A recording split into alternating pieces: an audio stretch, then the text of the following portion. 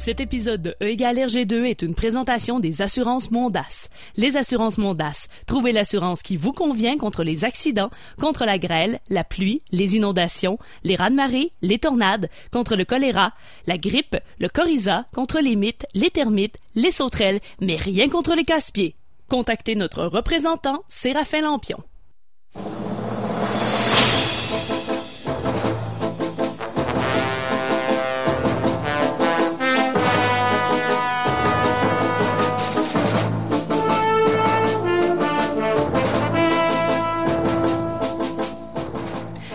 Bon mardi à tous, Tania Beaumont qui est avec vous en remplacement de François Angers pour E égale Hergé 2, parce qu'évidemment, qui dit été, dit Tintin. Et ce soir, on vous présente encore une fois deux bandes dessinées comme on a l'habitude de le faire. Ce sera, entre autres, Coq en stock. On va régler ça si on dit coq ou on dit coq tout de suite en début d'émission. Et évidemment, l'affaire Tournesol. Pour l'instant, je vous présente les collaborateurs, toujours avec nous. Olivier Morissette de retour. Oui, de retour. Salut Tania. Salut Olivier. François Jean qui est là aujourd'hui, remis sur pied. Bien remis. Salut Tania. Salut. Et Guillaume Plante, toujours au bout des sabords avec nous. Salut Tania, salut Olivier, salut François. Alors les gars, on règle tout de suite quelque chose. On dit coq ou on dit coke en stock? Nous disons coq. Oui, coq en stock. Moi, je suis un tenant du coke, mais je vais me plier à ce que vous disiez. Là. C'est ce que vous dites. Voilà. Parce qu'il y a absolument aucune coke de cocaïne dans le... C'est vrai. Non. Il n'y a même pas de coq, en fait. Oui. Non. C'est même pas du coke, Coca-Cola non plus. Non plus. Mais on va toutes vous expliquer ça. Si jamais vous ne savez pas de quoi on parle, on vous invite à aller chercher vos albums pour suivre en même temps à la maison. Ça prend l'affaire Tournesol, ça prend Coq en stock également. Alors vous aurez tout ça sur la main. Vous avez envie de discuter avec nous, vous allez sur la page E égale Hergé 2. On vous répond live en direct grâce à la magie de la radio. Et évidemment, avec le hashtag MatraqueMolle sur Twitter, on vous suivra. N'hésitez pas à poser vos questions. C'est arrivé par le passé que les gens nous ont interpellés et on l'a fait. Alors avant d'entrer plus en détail dans ces deux bandes dessinées en musique avec un lien qui vient tout juste d'un gag de sparadrap qui est assez long et qui dure plusieurs pages. On va entendre le groupe Plaster avec Be My Woman à CKRL.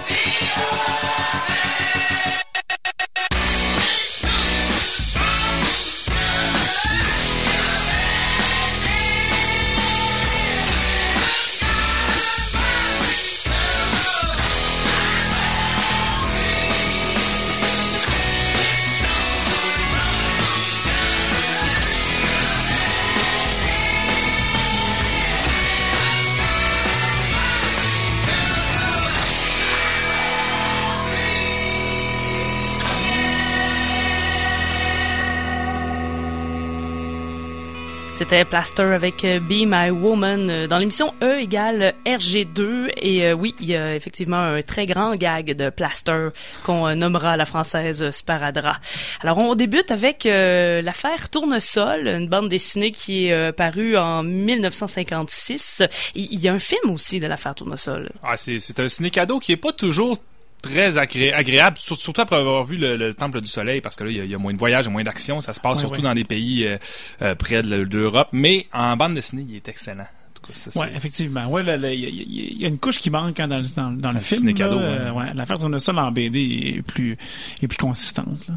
Ouais, une belle histoire qui va nous amener encore une fois dans plusieurs pays parce qu'on va voyager et tout ça débute à Moulinsart alors qu'on a une histoire de verre qui casse et on ne sait pas pourquoi. Donc à chaque fois qu'il se passe quelque chose, on ne sait pas quoi, mais Milou aboie, ce qui nous donne quand même une petite idée de ce qui pourrait se passer. Eh bien, il y a des verres qui éclatent et il y a le retour de la boule de feu dès le début. Page 3, décidément, c'est un personnage récurrent qu'on s'apprend à aimer. Et encore une fois, la boule d'électricité qui fait disparaître quelqu'un. Moi, je peux pas faire le lien entre l'électricité et transporter le capitaine Haddock dans un lustre. Il me semble que il y a quelque chose qui manque là-dedans. En laissant ses souliers ben au plancher. Ouais. Les souliers restent à terre, mais Capitaine Haddock directement dans le lustre. Ouais, c'est ça. Ça, on y croit plus, là, à ce truc de boule de feu, là. François l'a testé 2 fois, là, en testé sur des Tintins, là. Et ça fonctionne pas très bien. Ça nous aura pu, Hergé.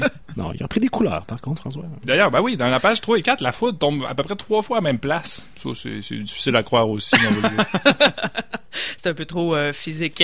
Et donc, on sait pas qu'est-ce qui fait que le verre casse, parce qu'évidemment, il y a l'orage en même temps dont on parle. Il y a aussi Milou qui court toujours après son ennemi, ce fameux chat siamois qui appartient à Nestor, je pense, ou en tout cas, qui a toujours été dans Moulinsart. Et arrive, oh mon Dieu, on avait personne qui était vraiment très dérangeant. On dirait que tout le monde s'était replacé un peu. Un irritant. Ce désagréable personnage qu'on reverra à plusieurs reprises, Séraphin Lampion. Oh mon Dieu, quelle plaie! On parlait récemment du karma du capitaine Haddock qui, dans les premiers albums, était tout simplement insupportable et alcoolique à pu en finir. Et là, comme il s'assagit dans les albums qui suivent en ce moment, on dirait que le destin lui envoie des personnages insupportables à tolérer.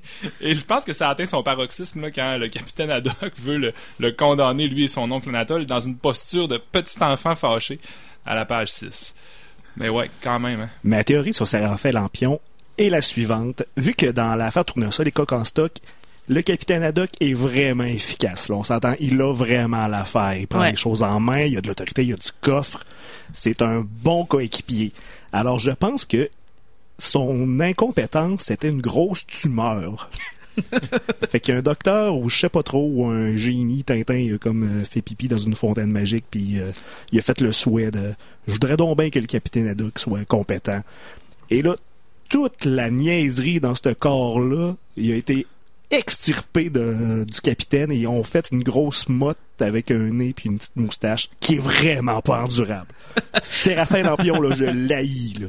Mais je pense que ça a entaché vraiment la réputation de tous les vendeurs d'assurance, surtout itinérants, qui font du porte-à-porte par la suite, parce que nécessairement, c'est l'image du gars qu'on veut absolument pas rencontrer. Mais j'aime bien la théorie fallait mettre la plaie du capitaine Haddock ailleurs et c'est allé dans Séraphin Lampion. Je pense que c'est ça. Après 1956, là, la profession de vendeur d'assurance a été changée à tout jamais.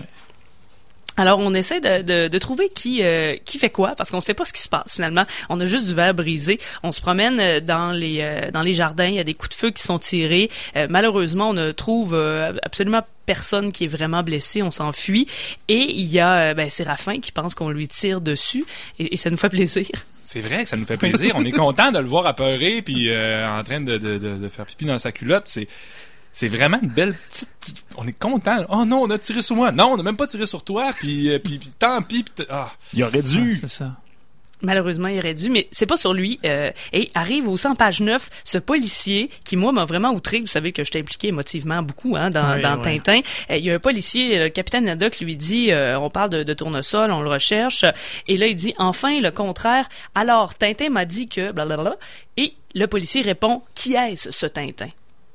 Je m'excuse, mais Tintin fait le tour du monde et tout le monde l'attend, tout le monde le connaît. Ouais. Tout le monde sait c'est qui, tout le monde l'accueille à bras ouverts, l'héberge, le nourrit. Mais ce policier, qui reste clairement dans un poste proche de Moulinsart, sait même pas c'est qui Tintin. Il y a un villageois du Congo, dans Tintin au Congo, qui pointe un bateau puis dit à son fils, « Hey, tu vois le bateau là-bas, là? Tintin, il est dedans, là. » T'sais, le monde a une puce GPS pour savoir où est-ce qu'il est Tintin, sauf le policier. Ouais.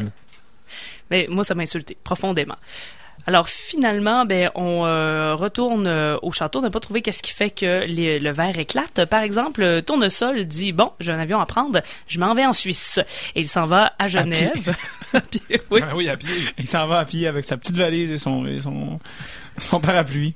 Ouais, et finalement, il a un lift de la fameuse boucherie sans eau qui passait par là. Oui, donc, c'est là que le gag est introduit, d'ailleurs. Ouais, on comprend, parce qu'il y aura beaucoup de faux numéros avec la boucherie sans eau. Et il y a des malfrats qui voulaient évidemment kidnapper Tournesol, parce qu'il y a des gens qui veulent toujours kidnapper les gens qui vivent dans Moulinsart et qui ratent leur coup. Alors, on s'en va vers la Suisse, alors que Séraphin Lampion crée... en fait, c'est les Dupont et Dupont. Je me suis mêlée avec la foire. Oui. Les Dupont qui ne devaient absolument pas parler de cette histoire, mais dès le lendemain matin, tout ça se retrouve dans les journaux, cette saga de verre brisé. Évidemment, tout le monde est là, les médias, la foire, le fameux kiosque friture qui est aussi là. J'imagine qu'il offre de la bonne friture, toutes sortes de choses. Et donc là, Tintin veut en avoir le cœur net et décide finalement d'aller dans le laboratoire et se rend compte de qu'est-ce qui brise le verre. Ouais, c'est ça. On trouve la fameuse machine à ultrasons. Là, on sait pas encore là, qu'est-ce qui se passe rendu là, mais on sait qu'il y a un individu masqué. Avec un loup, là, juste les yeux. Ouais, hein, Ah oui, puis donne un bon gauche au capitaine Haddock, parce que derrière son loup, il fait ce qui lui plaît. Aujourd'hui, tout est permis. Tout est permis. Mais il échappe un paquet de cigarettes. Et c'est des cigarettes, oui. Et là, on se rend compte que c'est un Sildave ou c'est un bordure? C'est un bordure. C'est un bordure, ouais. C'est un bordure, mais c'est marqué un hôtel à Genève, donc on est lancé sur la piste d'un bordure qui s'en va à Genève, donc direction Suisse. Et en plus, c'est l'hôtel Cornavin, donc c'est l'hôtel où va loger, du moins où réside normalement le professeur Tournesol. Donc là, on est très inquiet. Qu'est-ce qu'on fait quand on est inquiet? Automatiquement, on prend un vol pour la Suisse. On se rend à Genève. Il y a toujours des gens qui prennent Tintin et le capitaine Haddock en filature, parce que sinon, ça ne serait pas une bande dessinée de Tintin. On essaie de croiser dans une espèce de chasser-croiser le professeur Tournesol, mais finalement, il décide de prendre un train pour Nyon. Un acte manqué. Mais moi, ça me fait drôle, parce que le professeur Tournesol, c'était la demoiselle en détresse dans l'histoire des 7 boules de cristal, dans le Temple du Soleil, et c'est encore la demoiselle en détresse dans cet album. Tu portes à croire qu'il y aurait pu être un personnage féminin, ça aurait été encore plus cliché, mais non, il fallait qu'on évite ça absolument. Ouais, parce que on le sait, les personnages féminins, il y en a pas tant que ça. Alors, on essaie d'aller rejoindre le professeur à Nyon. On a manqué le train, évidemment, ce qui fait qu'on prend un taxi qui décide de rouler, c'est à peu près peut-être une cinquantaine, peut-être 35 kilomètres. En tout cas, c'est pas en banlieue de Genève, là, Nyon. Faut quand même s'y rendre. Ouais. Puis, il y a un taxi qui décide de les amener là. Et finalement, il y a la fameuse Citroën noire qui les envoie dans le décor. Et ils se font rescaper finalement parce qu'ils sont tombés dans une mare ou dans le lac Léman, probablement dans le lac Léman. Oui, probablement dans le lac Léman. D'ailleurs, on a en page 20 là, une sublime face d'horreur du chauffeur de taxi qui était effroyé de faire une queue de poisson là, par la Citroën noire, là, puis direct dans le lac. Le lac des cygnes, peut-être. Parce que oui, 2-3 cygnes. Ouais, il y a des signes dans le lac Léman, fait que je pense que c'est ça. Il y en a un qui secourt Milou d'ailleurs, qui se fait encore pincer la queue. Ouais, puis d'ailleurs parce qu'on l'a déjà noté depuis quelques épisodes, là, Milou parle de moins en moins dans les épisodes, mais là, dans cette page-là où est-ce que Milou se fait croquer par la queue, là, par le cygne, oui. Il dit non, mais sans blague. Là, on voit que Milou, c'est assez. Je pense que il brise le 4e mur là, pour aller parler à Hergé puis lui dire lâche ma queue. Un chien stand de se faire mordre la queue. Ouais, c'est ça, là, c'est assez, là.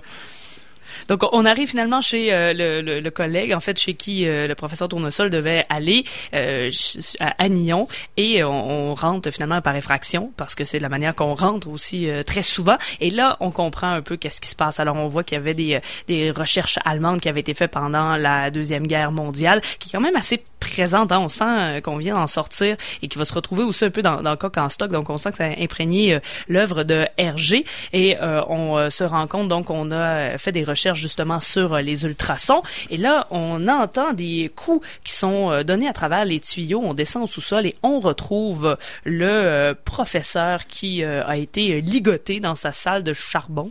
Ouais, le professeur Topolino, qui a été ligoté dans sa réserve de charbon. Et là, on nous explique chacun et de l'autre tout ce qui s'est passé. On apprend que Tournesol devait donc le rencontrer pour lui montrer tout ça, jusqu'à ce que, baoum! Mais attendez, là. Là, le professeur Topolino, là, son menton, là, c'est un petit, une espèce de petit bout de boule de poil que sur le menton, ou c'est un gros mélanome noir? C'est difficile à dire parce qu'il est sale pendant la plupart des cas où on le voit, mais et en plus, c'est le pognasse. On sait pas trop c'est quoi qu'il y a au bout de ce menton-là. C'est vraiment un gros point noir. qui est vraiment pas la même couleur que ses cheveux.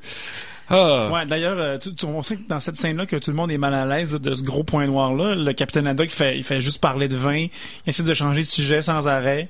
Tintin aussi, là, essaie de toujours ramener ça à l'histoire parce que là, faut pas adresser le gros point noir du professeur. Non, j'avoue. Peut-être qu'il avait mangé un whippet dans la salle de charbon puis il est resté collé sur son menton. Il y a juste une hygiène corporelle vraiment discutable. Ouais, je pense que c'est une affaire de même, mais faut pas oublier que le professeur Tournesol, finalement, c'est pas lui qui arrive, parce que quand Tintin lui montre la photo, on se rend bien compte que c'est pas l'homme à qui il a parlé un peu plus tôt. Et peut-être puis il est arrivé plus de bonne heure, ce monsieur-là, donc peut-être qu'il était en train de, je sais pas, là, tu sais, licher le bord du pot de Nutella ou quelque chose de genre. Puis je pense que c'est ça qui s'est arrivé. Et finalement, baoum! Et ça, c'est pour simuler une explosion de maison au grand complet. Ben oui. Et tout le monde s'en sort sain et sauf. Ben ça n'a pas de bon sens. Moi, je peux pas croire que... Tu t'es intéressé à ça, François, cette oui, semaine? Hein. Comme chacun d'entre nous le sait bien. Cette semaine, à chaque semaine, j'essaie une expérience qui se passe dans l'album de Tintin pour voir si dans la vraie vie, ça marche pour vrai. Hein. C'est ça le but d'un testeur en résidence. Et cette semaine, c'est cette séquence-là qui m'intéressait. Moi, c'est de me tenir dans une maison, de la miner et de faire exploser cette maison alors que je suis au rez-de-chaussée pour voir si on peut s'en sortir vivant. Et on peut s'en sortir vivant, mais ça passe mais c'est pas sans heurts, je dirais. On est allé à la Sillery, moi puis ma famille, puis on s'est fait un petit souper fondu au rez-de-chaussée. Et c'est ça, on a fait exploser la maison. Ça a fait toute une commotion.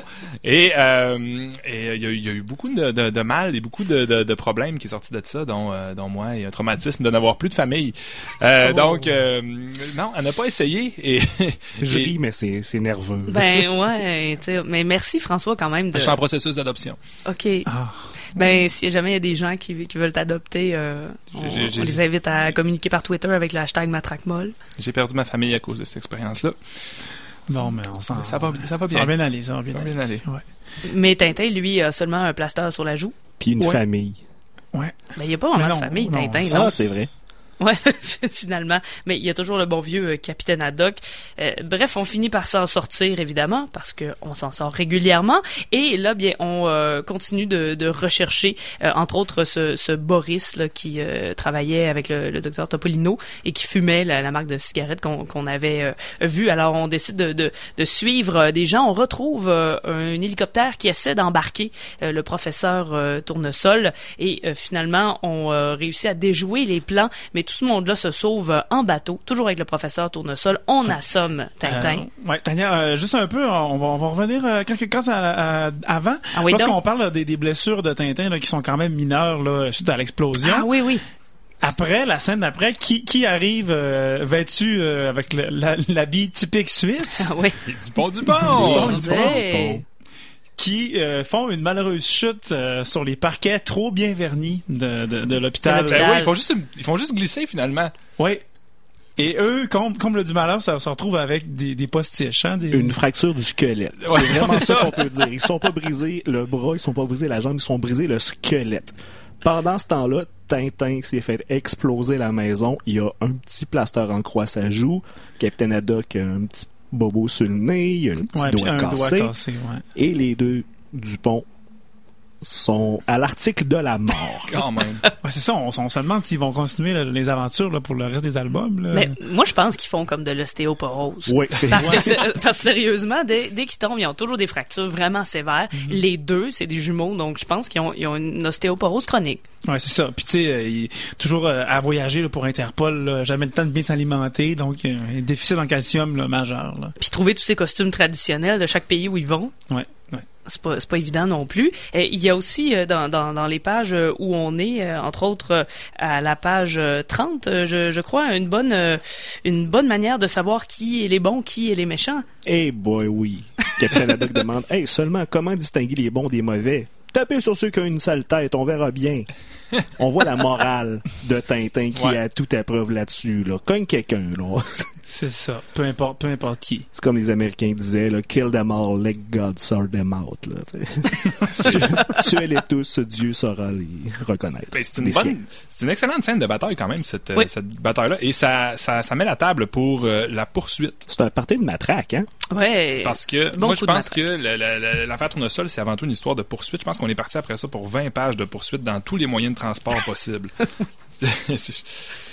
Vraiment, on part donc en hélicoptère contre un bateau, premièrement. Ensuite, l'hélicoptère se crache.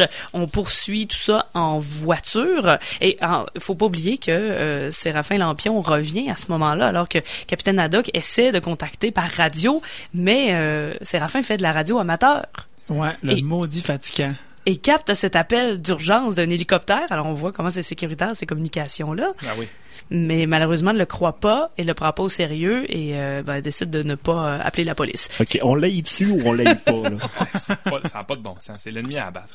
On l'aille vraiment. Donc là, on se pose sur la route avec l'hélicoptère. Ça nous prend absolument un véhicule. On fait du pouce. On arrive plus ou moins à se trouver un lift jusqu'à ce qu'il y a cet Italien qui a envie d'aventure dans sa vie et on le voit et on le sent, qui décide d'embarquer Tintin et Capitaine Haddock.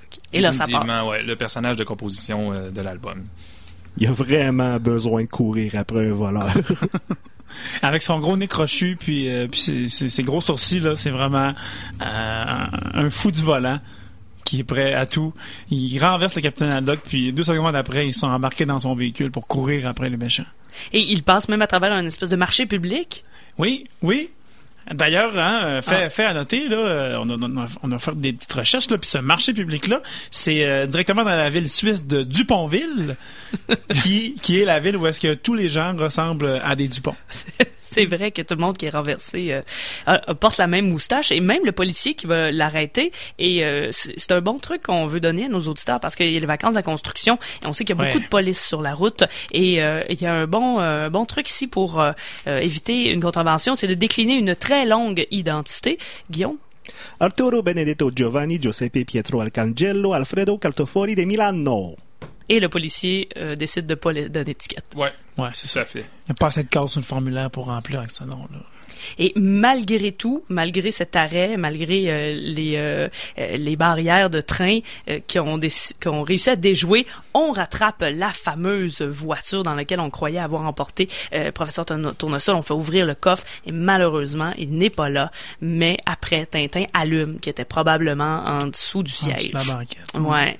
Et là, l'Italien est pas très content d'avoir été berné. Mais finalement, on va prendre un avion pour poursuivre la poursuite parce qu'on réussit presque à embarquer Tintin qui atterrit encore dans une botte de foin, un autre personnage qui revient. Oui.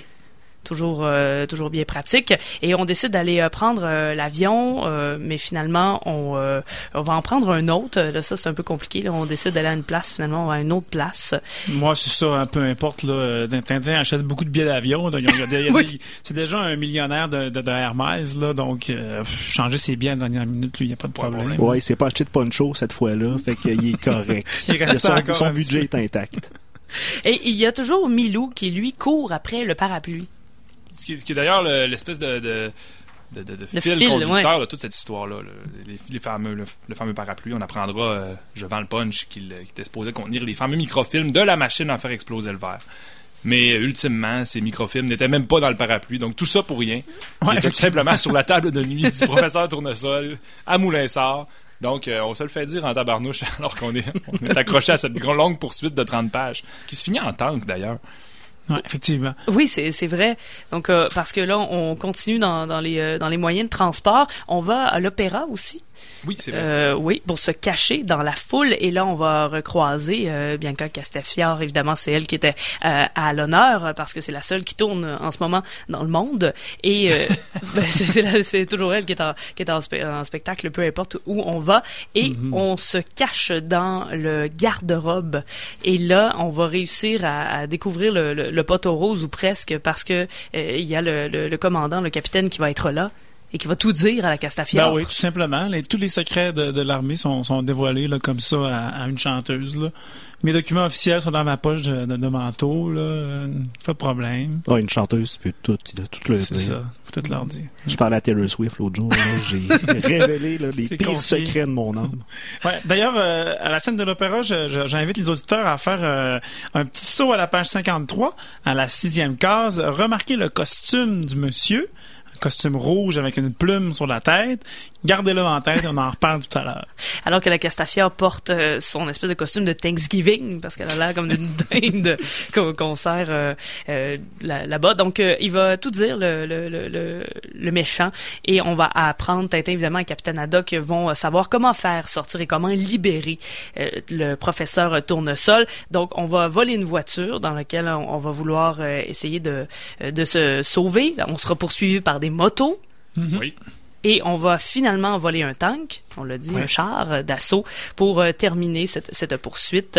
Et évidemment, on a dit le punch tout à l'heure, tout ça parce que dans les microfilms, il y avait cette machine là c'est les bordures, les sales bordures. Oui, les sales bordures qui voulaient prendre ça pour faire des méchancetés. Ouais, pour pouvoir dominer le monde et éventuellement détruire des villes entières. Donc on revient à Moulin-Sart, on croit retrouver le calme, mais non. Mais non, il est encore là, le maudit Séraphin Lampion. Il est encore là en train d'agresser, il tire des dards dans le mur. Encore en culotte mauve, à vouloir faire le mal partout où il va. Oui, parce qu'il s'est dit, Haddock il est pas là, je vais m'installer pendant qu'il est pas là avec ma famille. Et finalement, il croit que finalement le capitaine Haddock a une maladie, ce qui fait que là, la scarlatine, ce serait contagieux. Mais il s'en va. Mais évidemment, c'est le professeur Tournesol qui avait seulement mal entendu. Et oui, les lampions s'en vont. Et la dernière case, c'est Milou qui essaie de se pogner un chat. Mais c'est la première fois où Milou est gentil avec le chat. Donc, je pense que c'est la haine de Lampion qui les a unis. Oui, c'est vrai. Ouais, je pense que c'est exactement ça. Cet album-là, hein, on l'a vu, il y a beaucoup de moyens de transport. Ça nous faisait se poser la question, Tintin, es-tu capable de te chauffer tous les moyens de transport qui existent? Ben moi, je pense que les autos, c'est là-dedans qu'il est dans le moins à l'aise parce qu'il y a toujours quelqu'un qui le conduit. Ouais. Il prend toujours un taxi ou il embarque dans n'importe quelle voiture. Ça arrive qu'il en conduit, mais moins souvent. Oui. Mais sinon, train, tank, hélicoptère, avion. Bateau, c'est le capitaine, bien sûr, comme on va voir dans Coq en stock. Oui, et là, on l'aime quand il conduit des bateaux. Il est bon. Ah ouais. On s'arrête pour une pause. Au retour, en musique, pour nous mettre dans l'ambiance, on va entendre le coup d'état avec Carquois. Et pour l'instant, on s'arrête le temps d'une pause. Vous êtes toujours à l'écoute de E égale Hergé2. Si vous avez l'affaire Tournesol sous la main, vous pouvez le fermer, le mettre de côté et sortir Coq en stock. Le Bal du Lézard est fier d'encourager les talents d'ici et vous présente cette soirée.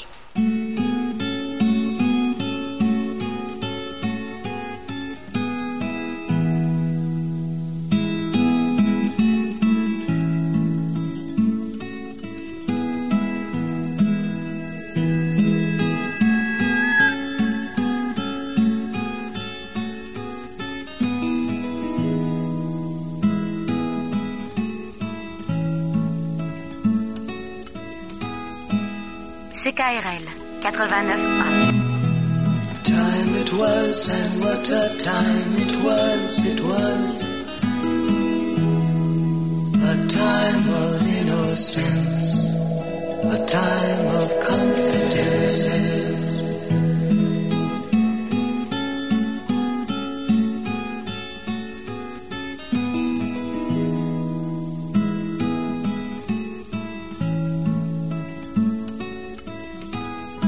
Avertissement. Cette émission est déconseillée aux personnes âgées de plus de 77 ans. Le jugement des parents est conseillé.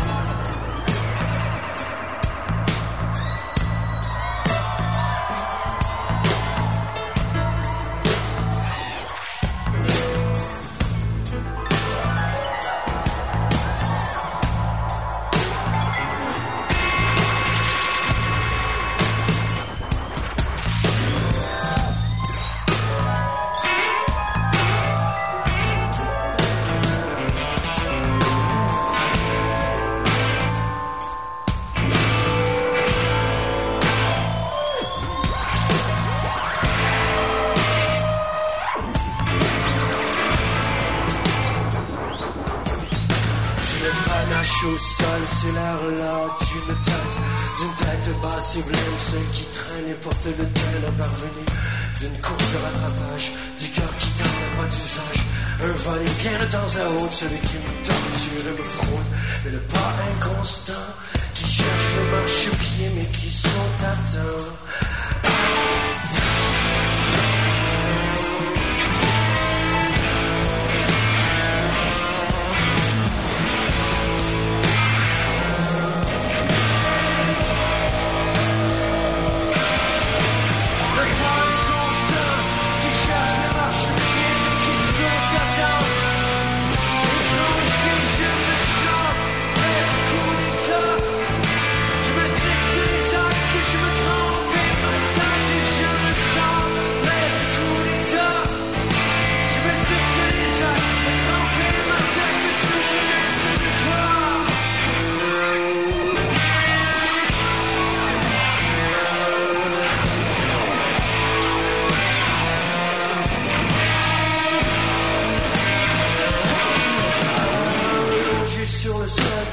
Étendu là où il est fermé à quatre pattes et pour ce qu'elle me lance de vie.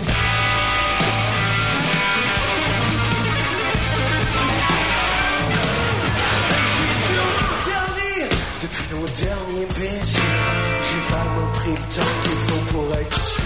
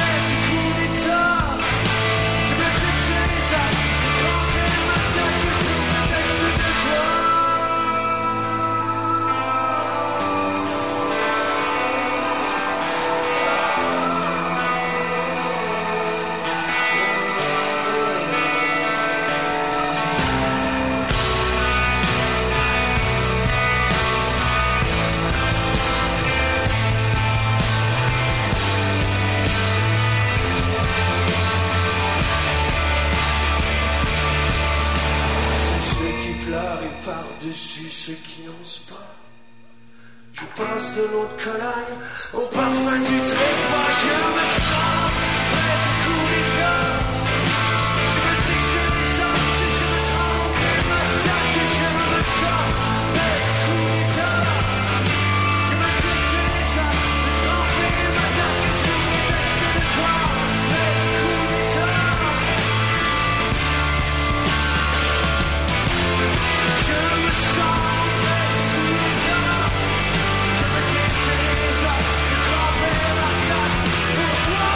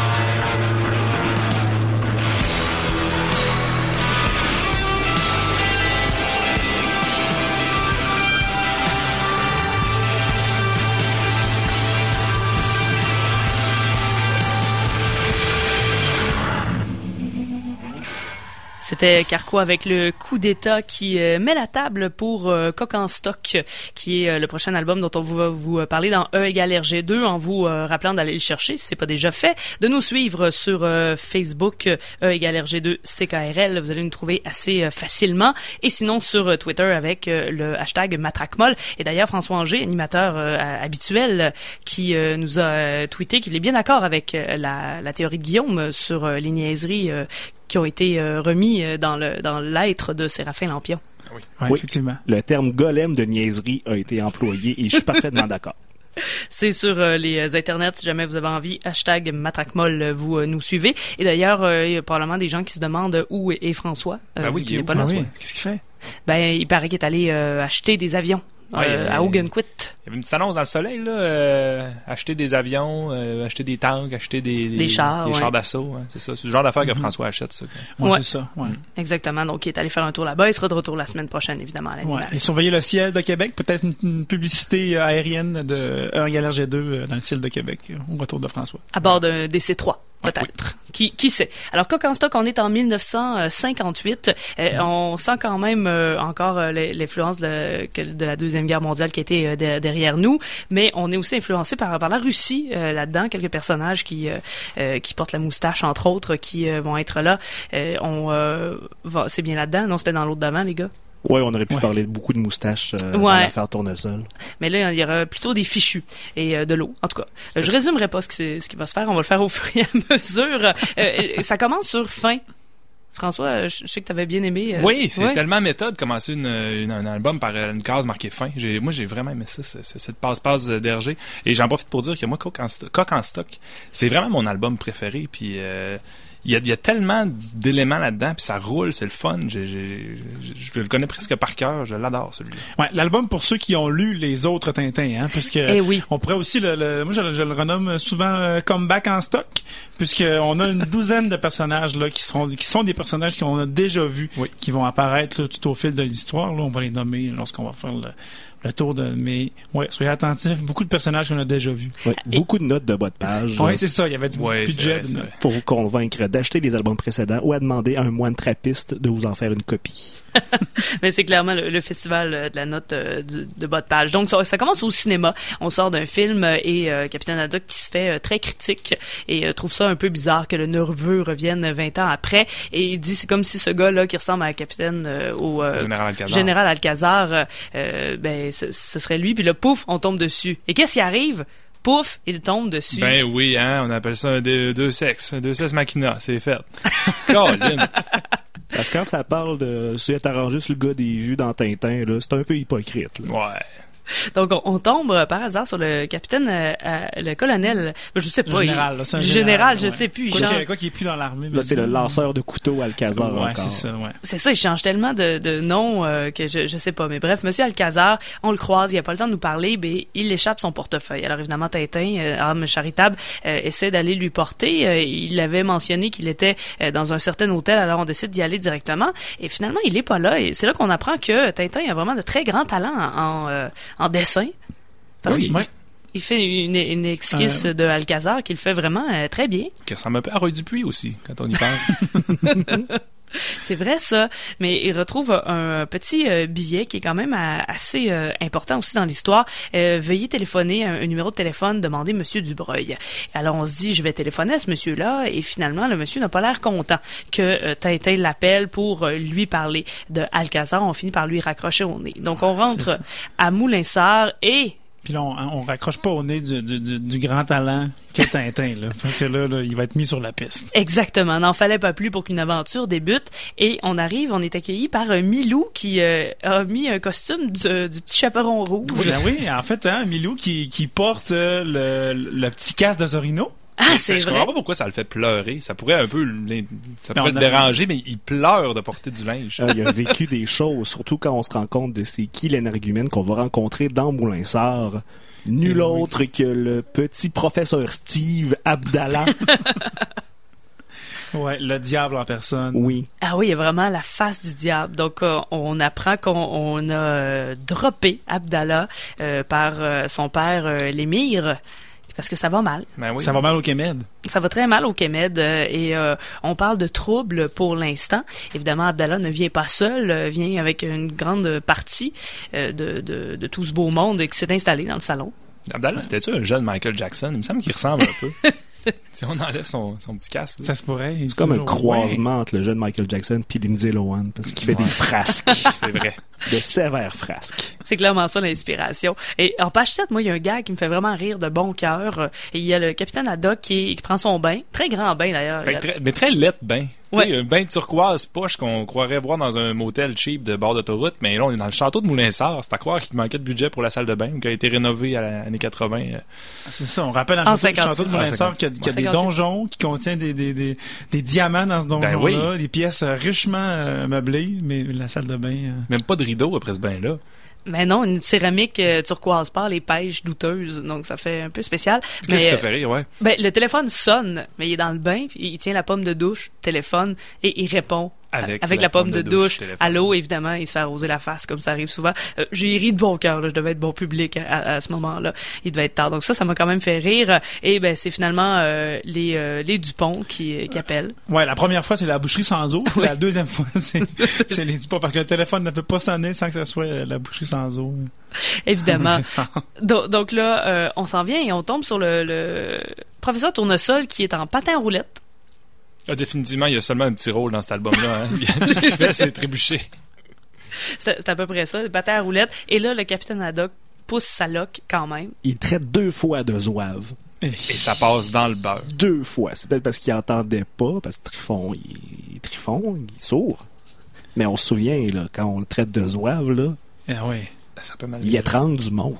Oui, parce que là, on peut faire une note en bas de page, voir le podcast de la semaine dernière, quand justement on le traite de zouave, il pète un solide plomb.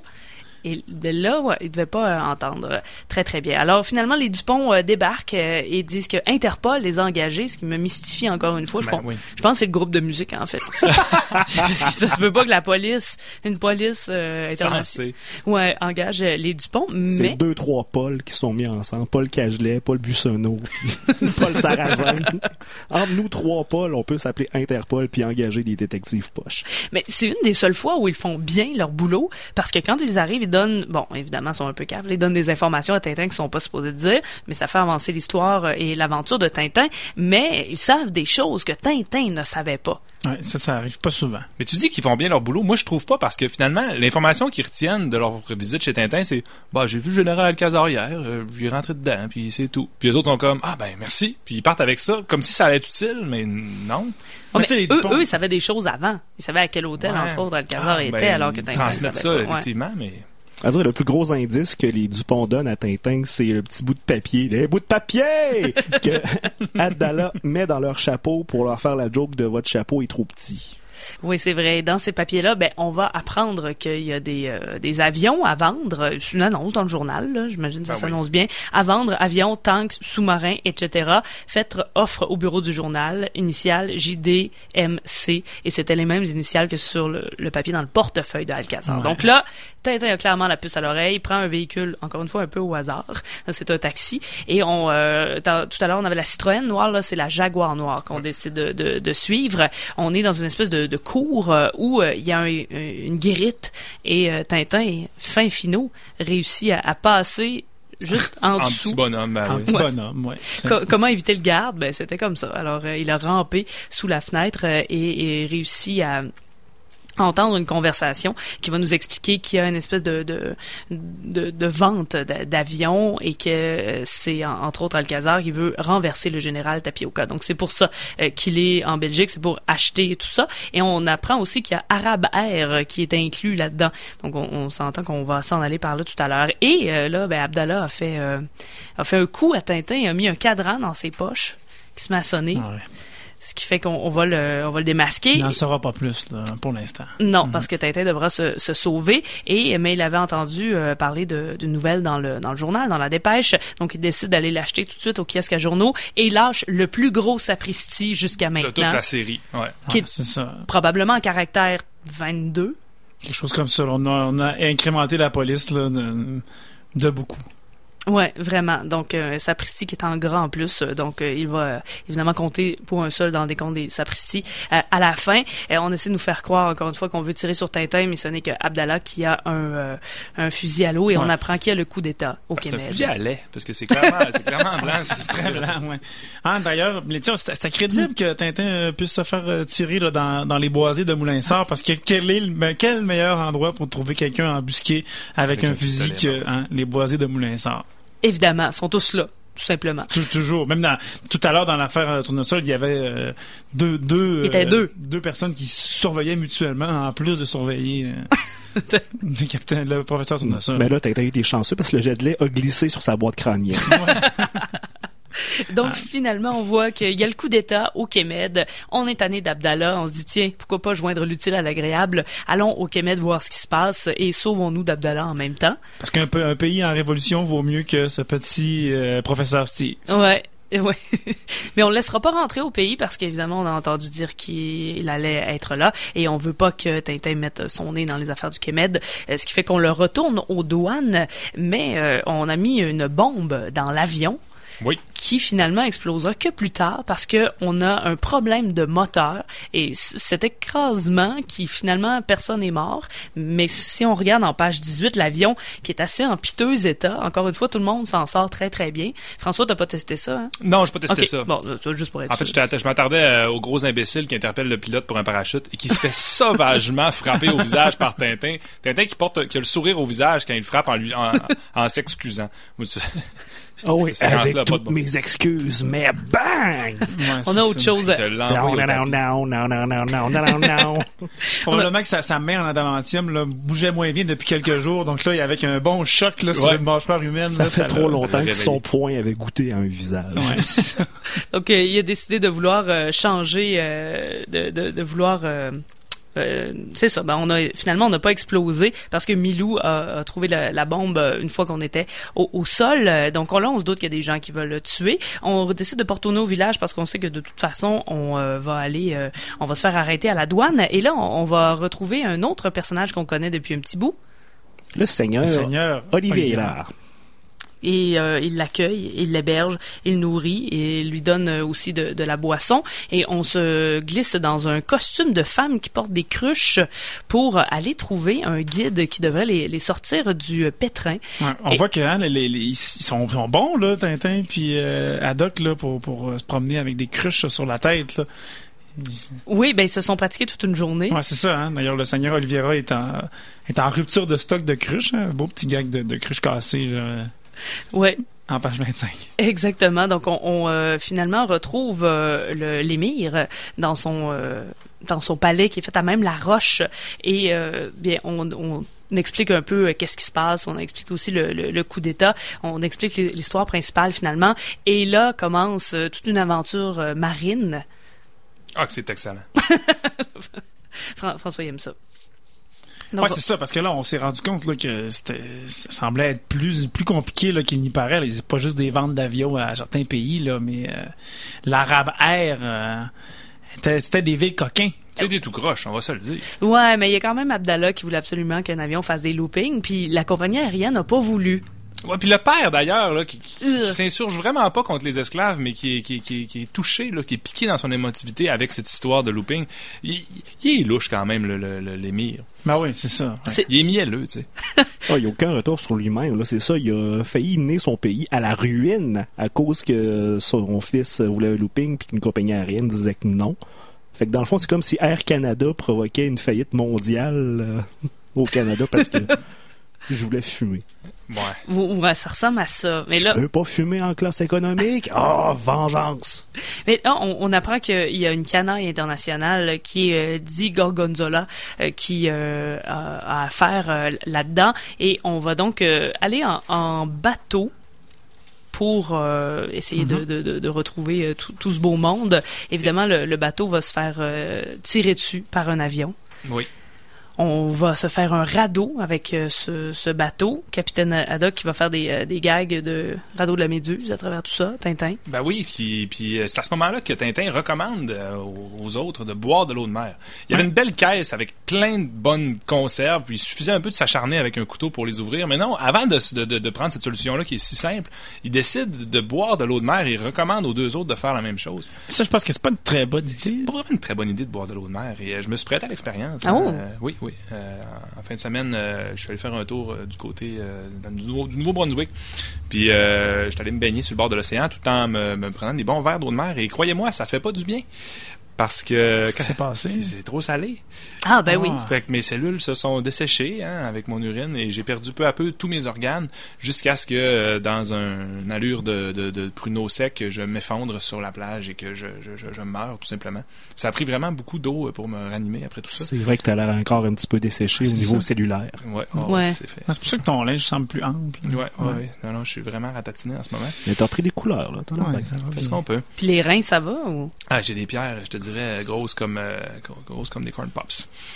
Fait que, ça a fait bien mal tout ça de ne pas essayer. Et Tintin qui faisait son frais, avec ses connaissances astrophysiques. Ben oui, Diogène dans le tonneau qui pète, puis il parle de choses, le moine dans le... Voyons, je sais plus parler. Mais Après bref. ça, il parle qu'il n'y a pas de son dans l'espace parce qu'à cause de la friction de l'air et tout. Mais là, boire de l'eau de mer, ce qui Ça, peut ouais. tuer un homme. Oh non, comment? Une petite gorgée, là. Ah ouais, c'est pas si mauvais. Ben, il rit un peu du capitaine Haddock. Ah ouais, non, Ouais, on boit de l'eau de mer. Ah ouais, il veut le truster pour qu'il se tue, ça n'a pas de bon sens. Mais pourtant, il est comme... c'est sûr qu'il est un boulet avant, mais il va être vraiment pratique après. Et c'est là qu'on rencontre Zut. Oui. Zut, qui est un Estonien.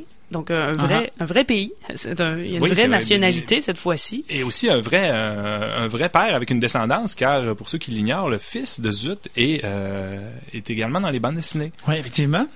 On le voit dans des petits strips qu'on retrouve dans des paquets de gomme. Vous remarquerez que Zut et Bazooka Joe sont très semblables. Donc là, tu nous dis que le Zut, c'est le père de Bazooka Joe. Oui. Ah. Ouais. Ben, clairement, quand on le regarde, ça, Même patch sur l'œil, même cheveux blonds vers l'arrière. Oui, Zut est un Estonien et Zut est un Estonien qui signifie en français montadine. Donc, on est sur notre radeau et il y a seulement le bateau de croisière, le Sherazade, qui est un bal travesti. Donc, où tout le monde est costumé et on essaie d'avoir du plaisir là-dessus, mais on ne peut pas ignorer ce radeau-là. Alors, on décide quand même de les embarquer et c'est le bateau de Di Gorgonzola. Et j'ai ma preuve enfin en noir sur blanc que la Castafiore n'est pas une femme. C'est écrit dans une case « Un bal travesti » et dans la case après, on voit la Castafiore. Ben oui. Travesti, Castafiore. Voilà. Ouais. Clair de même. C'est clair comme de l'eau de roche ou comme de l'eau de mer. Donc, Et c'est là, Tania, que je reviens avec sur le bal. Oui, le sur bal. Sur le Sherazade. oui. J'avais demandé aux auditeurs de bien regarder le costume dans l'opéra, dans l'album d'avant. Et qui porte ce costume? Di Gorgonzola porte le même costume. Le même costume, identique. Donc probablement que c'est les costumes d'opéra qui ont été amenés par la Castafiore sur le bateau pour se déguiser. Là. Donc, c'est la Castafiore qui s'est équipée, qui s'est arrivée avec tout son kit de travesti. Hey, dans l'affaire Tournesol, t'avais le bandit masqué qui, derrière son loup, faisait ce qui lui plaît. Puis là, on a le bal masqué dans le bateau. C'est un diptyque présenté par la compagnie créole. Tout est dans tout. Clairement. De Donc, Calacatane. Il y a sûrement une note de bas de page là, pour parler. Oui, voir la compagnie créole. on accueille, malheureusement, on n'est pas d'accord, mais on les accueille sur le bateau. On décide de les transférer sur le Ramona, qui est destiné probablement à exploser parce qu'on veut se débarrasser de Tintin, de Capitaine Haddock et de Milou aussi parce qu'il déjoue les plans de tout le monde. Et finalement, bien, Le Ramona qui est piloté par Alan, le célèbre contrebandier. Alan Thompson, célèbre contrebandier. qu'on retrouve et qui joue dans la tête du capitaine Haddock, en lui demandant s'il dormait avec la barbe sur la couverture ou sous la couverture. Donc ça l'empêche vraiment de dormir. Finalement, tout l'équipage de Alan quitte le navire et on laisse des explosifs à bord. On réussit à déjouer le tout à l'aide de Zut aussi, qui est toujours là, et on se rend compte qu'il y a des noirs à la cave. Et tout ce temps-là, le capitaine Haddock qui est en pied de bas. Toute cette intrigue-là, je pense que c'est 4 pages. Le capitaine Haddock est en pied de bas, des vieux bas bruns qui ont l'air à avoir passé beaucoup de temps sur l'eau. Et là, il est efficace, là. Il éteint un incendie de bateau à lui tout seul, en pied de bas. Il refait piège de cristal. Vraiment, là. Puis après ça, il va sauver des otages dans la cale. Je l'admire dans Il ce prend le album. contrôle du bateau, il relance les machines, il met des hommes à la chaufferie. C'est le boss, là. Et c'est là qu'on apprend que les Noirs, donc les esclaves, ce sont des Africains qui voulaient aller à la Mecque, mais que finalement, on les ramenait jamais à leur pays et on les vendait. Et le fameux coq, c'était le nom de code. Pour désigner ces Noirs-là. Voilà. C'est pour Sénégalais. Donc, ce n'est absolument pas de la contrebande de cocaïne. Donc, François, on dit pas coke. OK. On dit coq. C'est réglé. Ça. Donc, J'ai c'était pas du assez hâte charbon d'avoir non un plus. bon Coca-Cola après cette émission. C'est un trafic de gros coqs noirs. Donc, il y a même Ça s'est passé en ondes, ça. Il y a même un sous-marin Oh, qui... le masculin de la poule. Voilà. Il y a un sous-marin qui tire des torpilles. Le capitaine qui réussit à éviter le tout. On contacte un bateau qui nous dit on va être là dans 3 heures. On répond on va être mort dans 3 heures. Donc on envoie des avions et finalement on réussit à neutraliser un peu tout le monde. Autant la mine antipersonnel qu'on voulait mettre qui est mangée par un requin qui explose 1 heure plus tard que le fameux sous-marin. Et finalement, bien, on sort cette histoire au grand jour que l'esclavage existe encore et que on pouvait vendre des humains, entre autres la chair humaine coq en stock. Ben là, oui. on plug le nom de la bande Et dessinée. dit Gorgonzola, ce méchant fromage qui en fait était Rastapopoulos. Ah, voilà. Fallait compter les syllabes, hein, c'est le même nombre de syllabes. C'est la même C'est chose. ça. Puis là, Associé avec le docteur Muller et Dawson du Lotus Bleu. Il y avait tellement de comebacks. D'ailleurs, on pourrait peut-être les énumérer rapidement. Ouais, c'est ça. Il y en avait une douzaine. En fait, on a vu Alcazar, Abdallah, l'émir Ben Kalish, le cheikh Balbelair, la seigneur Oliveira. On a aussi vu Rastapopoulos, Dawson, l'ancien chef de la police de Shanghai, Alan Thompson, Séraphin Lampion, mais qu'on voit à la fin, là, on en parlait tout à l'heure, Castafiore, Irma, et je crois qu'il m'en manque un. Mon Dieu. Ben, Mais- je pense que c'est ça. ça en fait Ouais, pas mal. c'est ça, ouais. Évidemment, la Ah, sabord... Docteur Muller, tu l'as dit? Ouais, c'est ça. Ouais, Dr. Muller. Ouais. Guillaume, la sabormétrique de la semaine, on s'en donne à cœur joie. Et d'ailleurs, il y a comme une nouvelle donne là avec le 20 000. là. Oui, à un moment donné, c'est ça. Le capitaine Haddock sort un 20 000 sabords quand il se fait lancer une cigarette allumée, mais se cracher en hélicoptère, c'est juste 1000. Fait que j'essaye de trouver un lien entre les situations et le nombre de sabords. Mais avec ces 2 albums-là, on arrive à 9 quadrillions, 16 milliards, 28 billions, 3 milliards, 160 000 et 1 sabord. Donc, je retourne, vu qu'il y a eu beaucoup de quadrillions qui sont ajoutés, je retournais dans les shooters, voir ce que ça donne. Alors, ça donne 405 trilliards, 721 billions, 260 milliards, 135 millions, 7515 litres d'alcool, 321 fois le volume d'eau sur Terre. Et bien sûr, si tu bois ces shooters-là, ça va prendre 1 trilliard, 27 trillions, 397 billiards, 262 billions, 103 milliards, 653 millions, 310 521 années pour dessouler. Et ce qui représente 12 lectures de À la recherche du temps perdu de Marcel Proust. Et pour ce qui est des sapristis, ben on a atteint le 100. Oh là là. 100 pristis. C'est là qu'on est rendu. Et évidemment, tous les graphiques seront sur la page de E égale RG2 sur Facebook. On vous invite à aller faire un tour. Sinon, Twitter avec le hashtag #MatraqueMolle. Guillaume Plante, un grand merci de te fouler le cerveau à chaque semaine. C'est terrible.